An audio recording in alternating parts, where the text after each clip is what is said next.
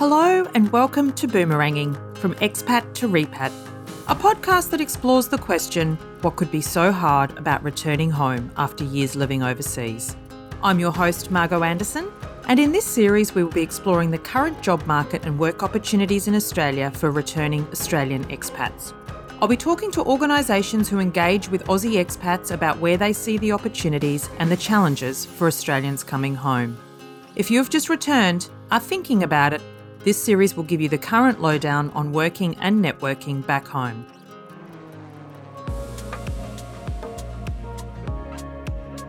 Hi everyone, and welcome to this special podcast episode on the release of the report, Should I Stay or Should I Go? My name is Simone Pregelio, and I've been working with Margot on the Australian Expat Career Survey that sought to find out the role work and job plays in an Australian's decision to come home.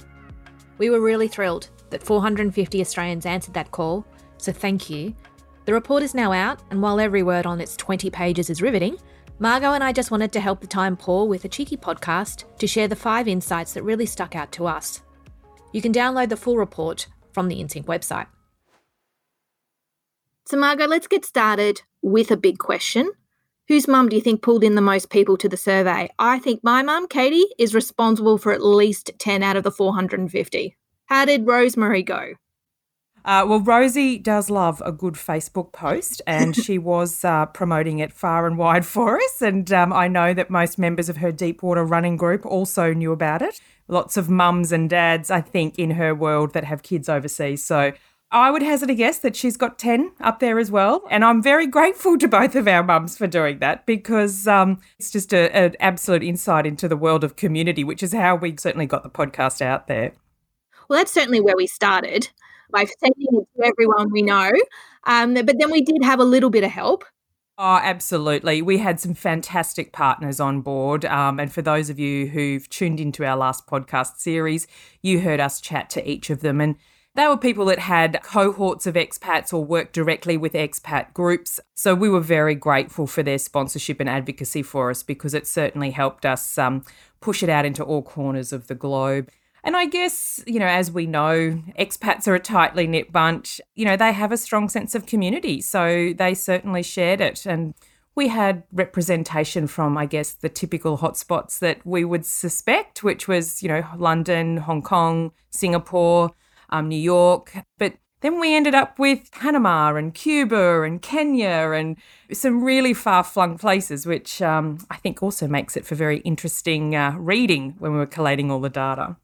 Special shout out to my friend Julie, who helped us get coverage in Kenya. I think we made the Australians in Kenya WhatsApp group, and all of a sudden we had a big spike of contributions from Kenya. So big thank you to those people. So moving on to our insights, we should start with the big one, the big overall one, which was really understanding what role does job and career factor in the decision to come home. I know for me personally, when I came home from Singapore, I was really conscious that I wanted to come home with my job. I was a relatively new mortgage holder and really had a sense of, for me, instability into coming back to Australia. I really wanted to come back with my existing role for that sense of continuity. I know for you, Margot, it wasn't a factor. You knew it was time you were going to come home and start again. So really, we wanted to unpick what is the current status. So from our 450 people who answered our survey, turns out that work and job, it matters quite a lot. It's a really big factor in that decision to come home, not only in the decision to come home, but really shaping the how and the when.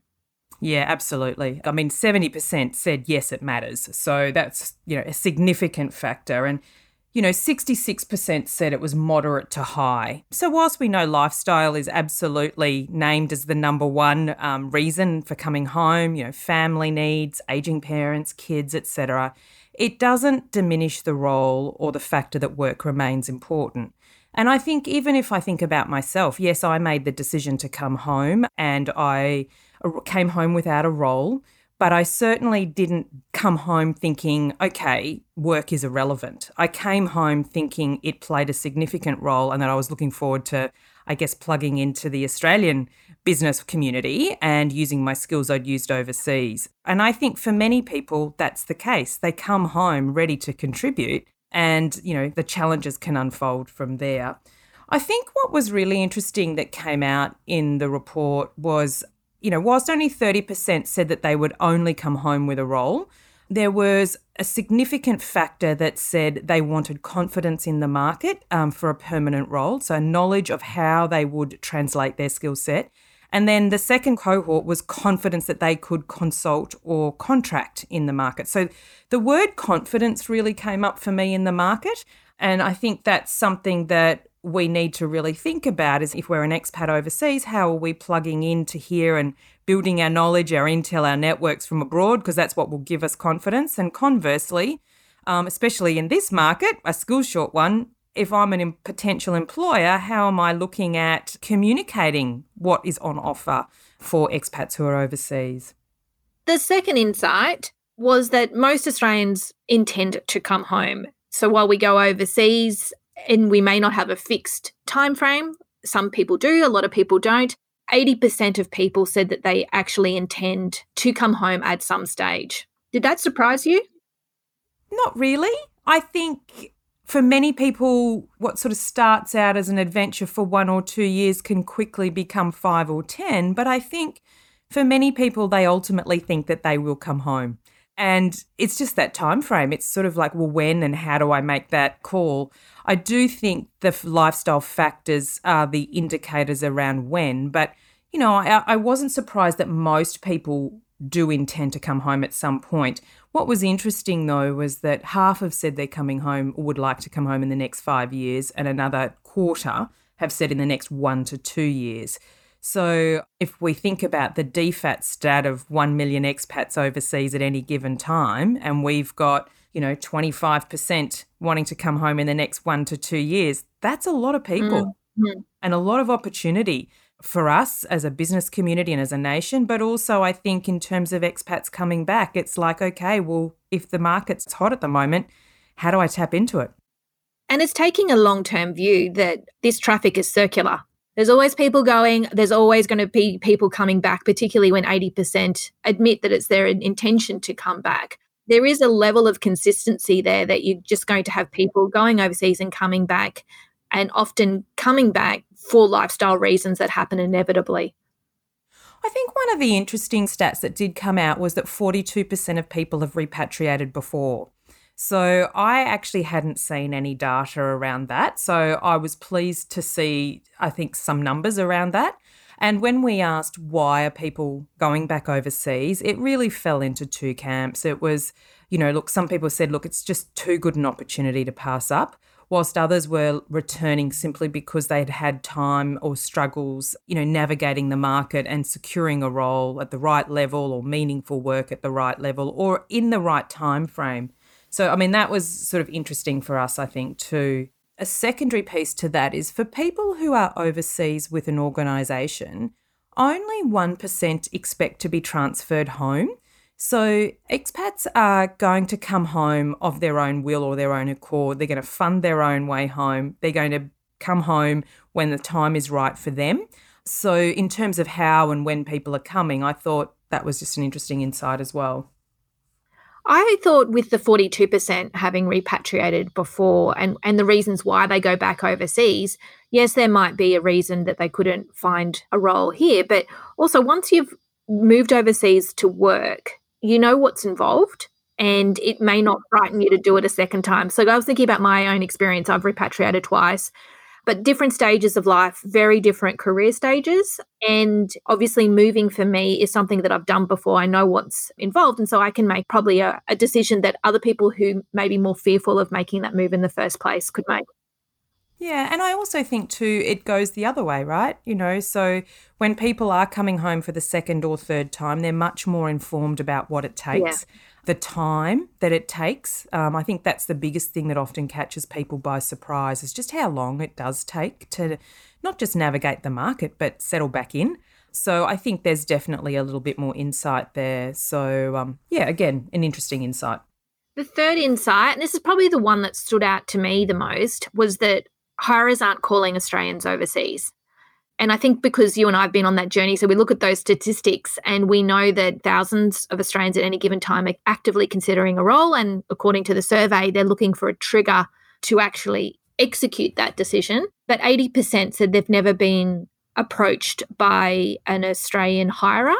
30% said they have been proactive, but the results were mixed. Some people had great experiences and were able to secure a role before they left their overseas life. Others reported quite a lot of difficulty. I think if you think, okay, 80% plan to come home, so that was the stat we started with, and then 80% of that 80% have never heard from a recruiter or a hiring manager. And we are in a chronic skills shortage here. I mean, it's the money shot or the money slide, really, when I think about it, is that we have a huge cohort of talent that is open and ready to listen and engage in what those opportunities look like. They just can't see them. And, conversely, hiring managers and recruiters can't see the expats. So there is this disconnect that I think is really high. I think in terms of the challenges, like 33%, who had made contact with Australian organisations or hiring managers and recruiters, as you said, had mixed returns. And when we looked anecdotally at what some of those comments were, for those who'd struggled, the big one was that people were being told, wait till you come home. Now, I think that's a really hard one to swallow when you've been away for 10 years or 15 years and you've got assets overseas, you've got kids in school, you've got lifestyles that have set up. It's very hard to unravel a lifestyle, to come home, really on a wing and a prayer with no line of sight. And when we think about the demographic of the people who completed the survey, they're 45 to 55. The next subset was 35 to 45. Typically, that's the most expensive phase of life and also the most earning capacity. Now, whilst we know that a lot of people are willing to trade on that earning capacity to come home, it doesn't mean that they want to earn nothing. So they need to have a level of confidence that they can translate their skills in a meaningful way. We did hear stories about people who had engaged and who'd had positive experiences, but unfortunately, it was definitely much more on the negative side than the positive. So it's something I guess we've got to draw some conclusions from there. Well, that leads us neatly into the fourth insight, which is most Australians, 83% of them, have concerns about coming home, and having their international experience recognised is the number one concern. But 50% who do come home get a job in the first 3 months. So, Margot, what's going on here? Yeah, again, this was a really surprising stat because it actually doesn't align with what I hear anecdotally. Now, potentially when people reach out to me when they've landed home, they're struggling, right? So maybe that is a lens that I'm looking at things through. But I also know that we are in a chronic skills short market here. So the market is hot. And if you know your sector well, it's about how do I actually reach out and engage with some confidence here that there is a need. I think one of the things, though, is when we do cut the data a bit more deeply, the more senior you are and the longer you've been away, the harder it does become and the longer it does take. Now, 60% of people did rate it as difficult to navigate the market. So I think what is happening there is people are surprised at the length of time that it is taking them or the challenges that they're having to overcome. So that's about being ready to position yourself against what some of those challenges might be. I think one of the things too that I would be really interested when we do this again, because I'm sure we will, is I would like to probably delve a little bit further into that question to understand, have those 50% secured meaningful work or work at a level that they were happy with? So it's not just about getting a job, but getting a meaningful job that is actually, I guess, seeing you enter the market at an appropriate level. And understanding too how much work those people did to line up those opportunities before they came home. Because what I found interesting was that for people who are living overseas right now, I think it was 50% spending 1 to 2+ years planning that trip home. So it's a very deliberate move. So obviously if you're thinking I'm going to come home in 2 years, you may be starting to kick those tires a lot earlier. Yeah, and that actually does line up with, again, what I'm hearing and seeing anecdotally. And I think in part that's the change in our audience. Over COVID, obviously taking our event style interviews with expats online and onto the podcast, we've grown our audience largely offshore. And so I'm hearing a lot more from people overseas who are saying, look, I want to come home in the next 2 years. I'm not sure how I am positioned and I'm not sure where to start.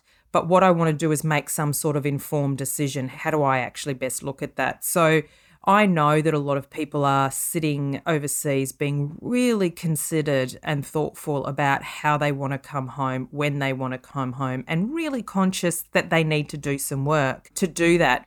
And, we all know that for many, they're in large markets, overseas and returning to a small market. And without the work being done, or without having activated your networks, it can feel like, you're shut out. You're on the wrong side of the school gate. And it takes time. It takes a lot of time otherwise. So, yeah, I thought that was an interesting stat as well. So our fifth insight is that Australians seem to be connected to Australia while living overseas, but Australia isn't connected to them in the same way. And if we think about why we asked this question, it was a number of reasons, but one of the main ones was that for those who've been out of the country for 5 years or more, one of the big objections that they come up against in the interview process with hiring managers or with recruiters is like, you've been out of the country. And it's an immediate barrier that people have to overcome. And there is a perception that if you're out of the country, you have no idea what's going on. Now, sure, you absolutely look at it from a different lens because you're not on the ground. So that's taken for granted. But Australians are far more connected than I think they're given credit for. 90% are reading the news regularly, and by regularly we mean weekly. 40%, I thought this was interesting, 40% of people come home annually, 23% came home more than once. So that's 63% of respondents actually were back on the ground, at least once a year. I was quite surprised by that. I mean, that's probably the effect of very reasonable airfares. Yeah. That never happened for me in some of my overseas adventures.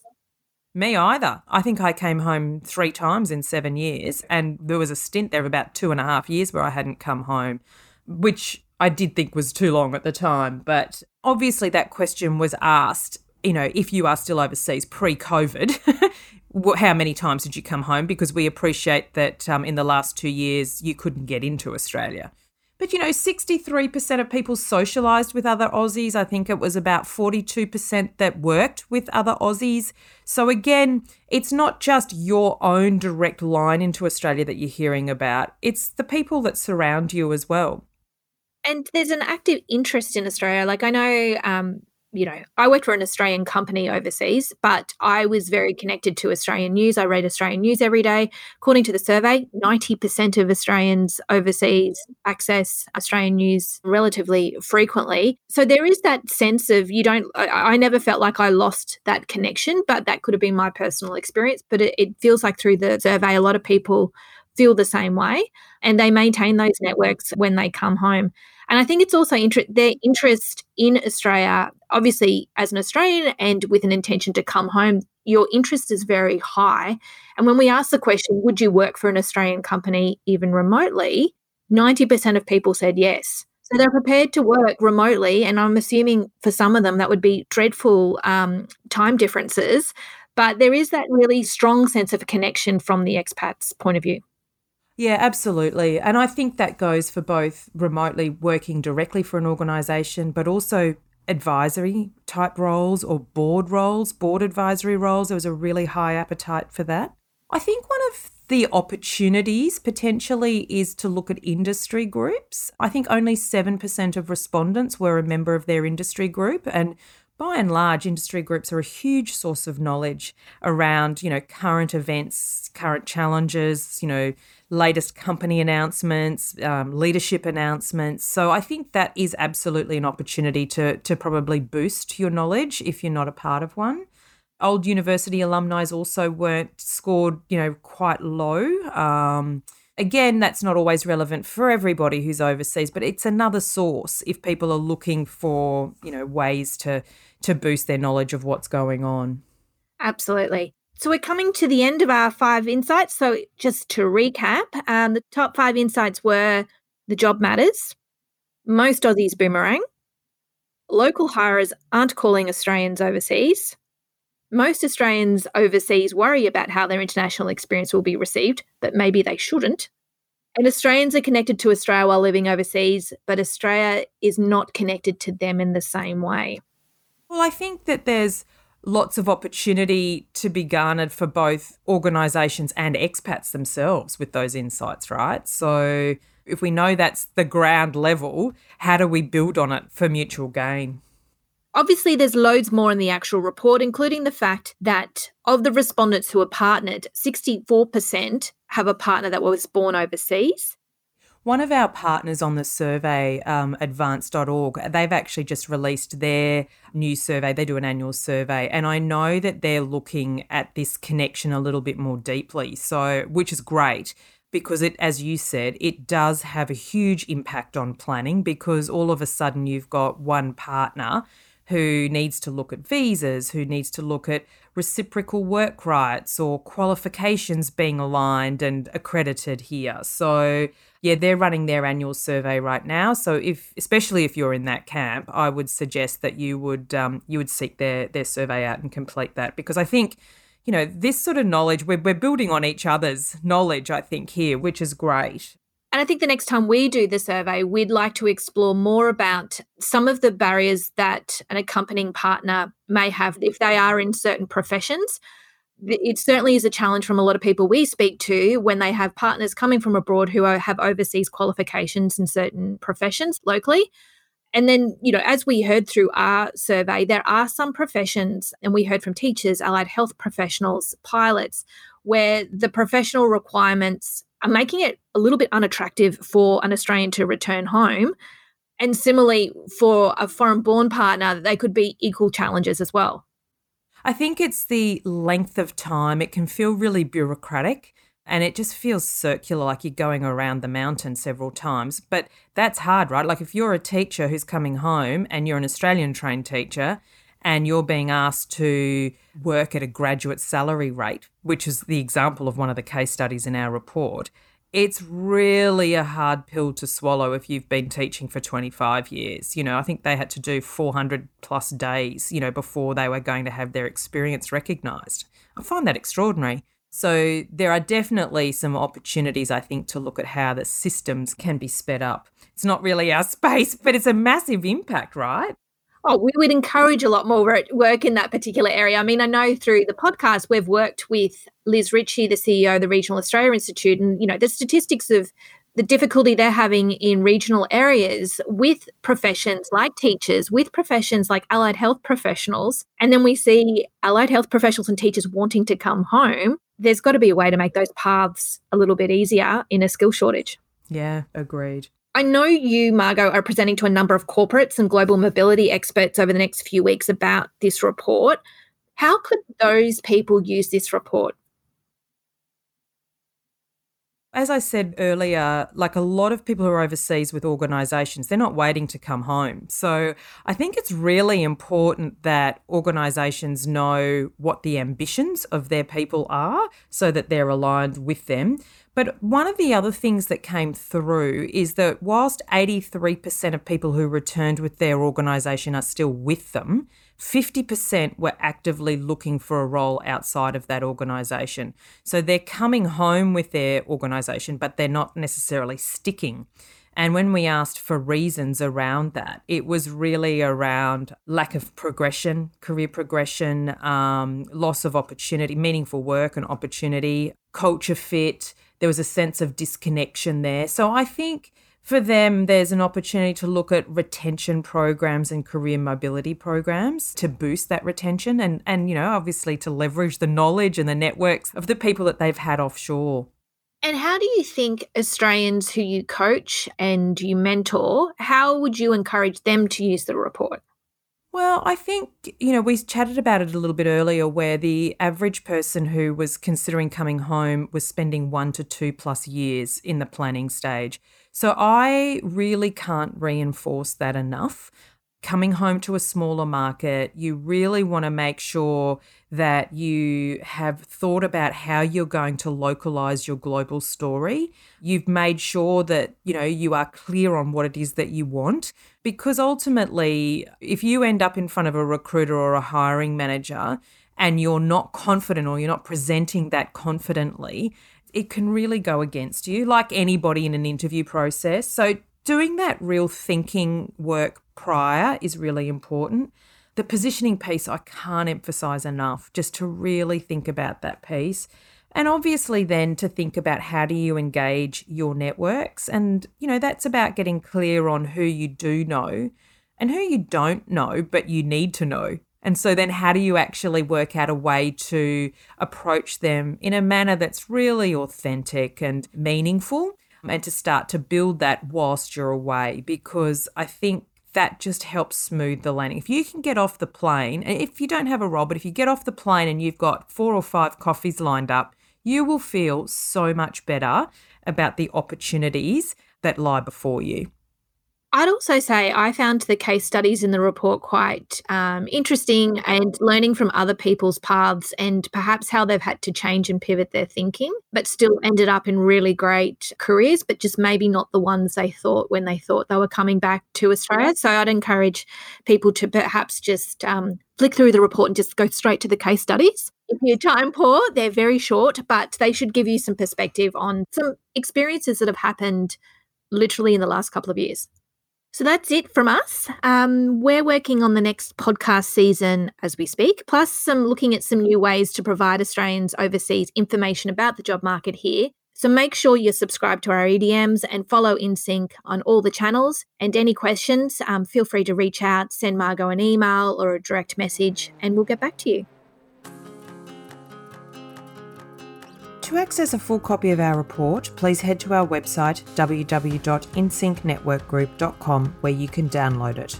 If you enjoyed this podcast, please leave us a review, share it with your friends and family, and subscribe for future episodes. And finally, I'd like to wish you and your family a very Merry Christmas, wherever you may be in this big, wide, wonderful world of ours, and I look forward to bringing you more stories from our expat community in 2023.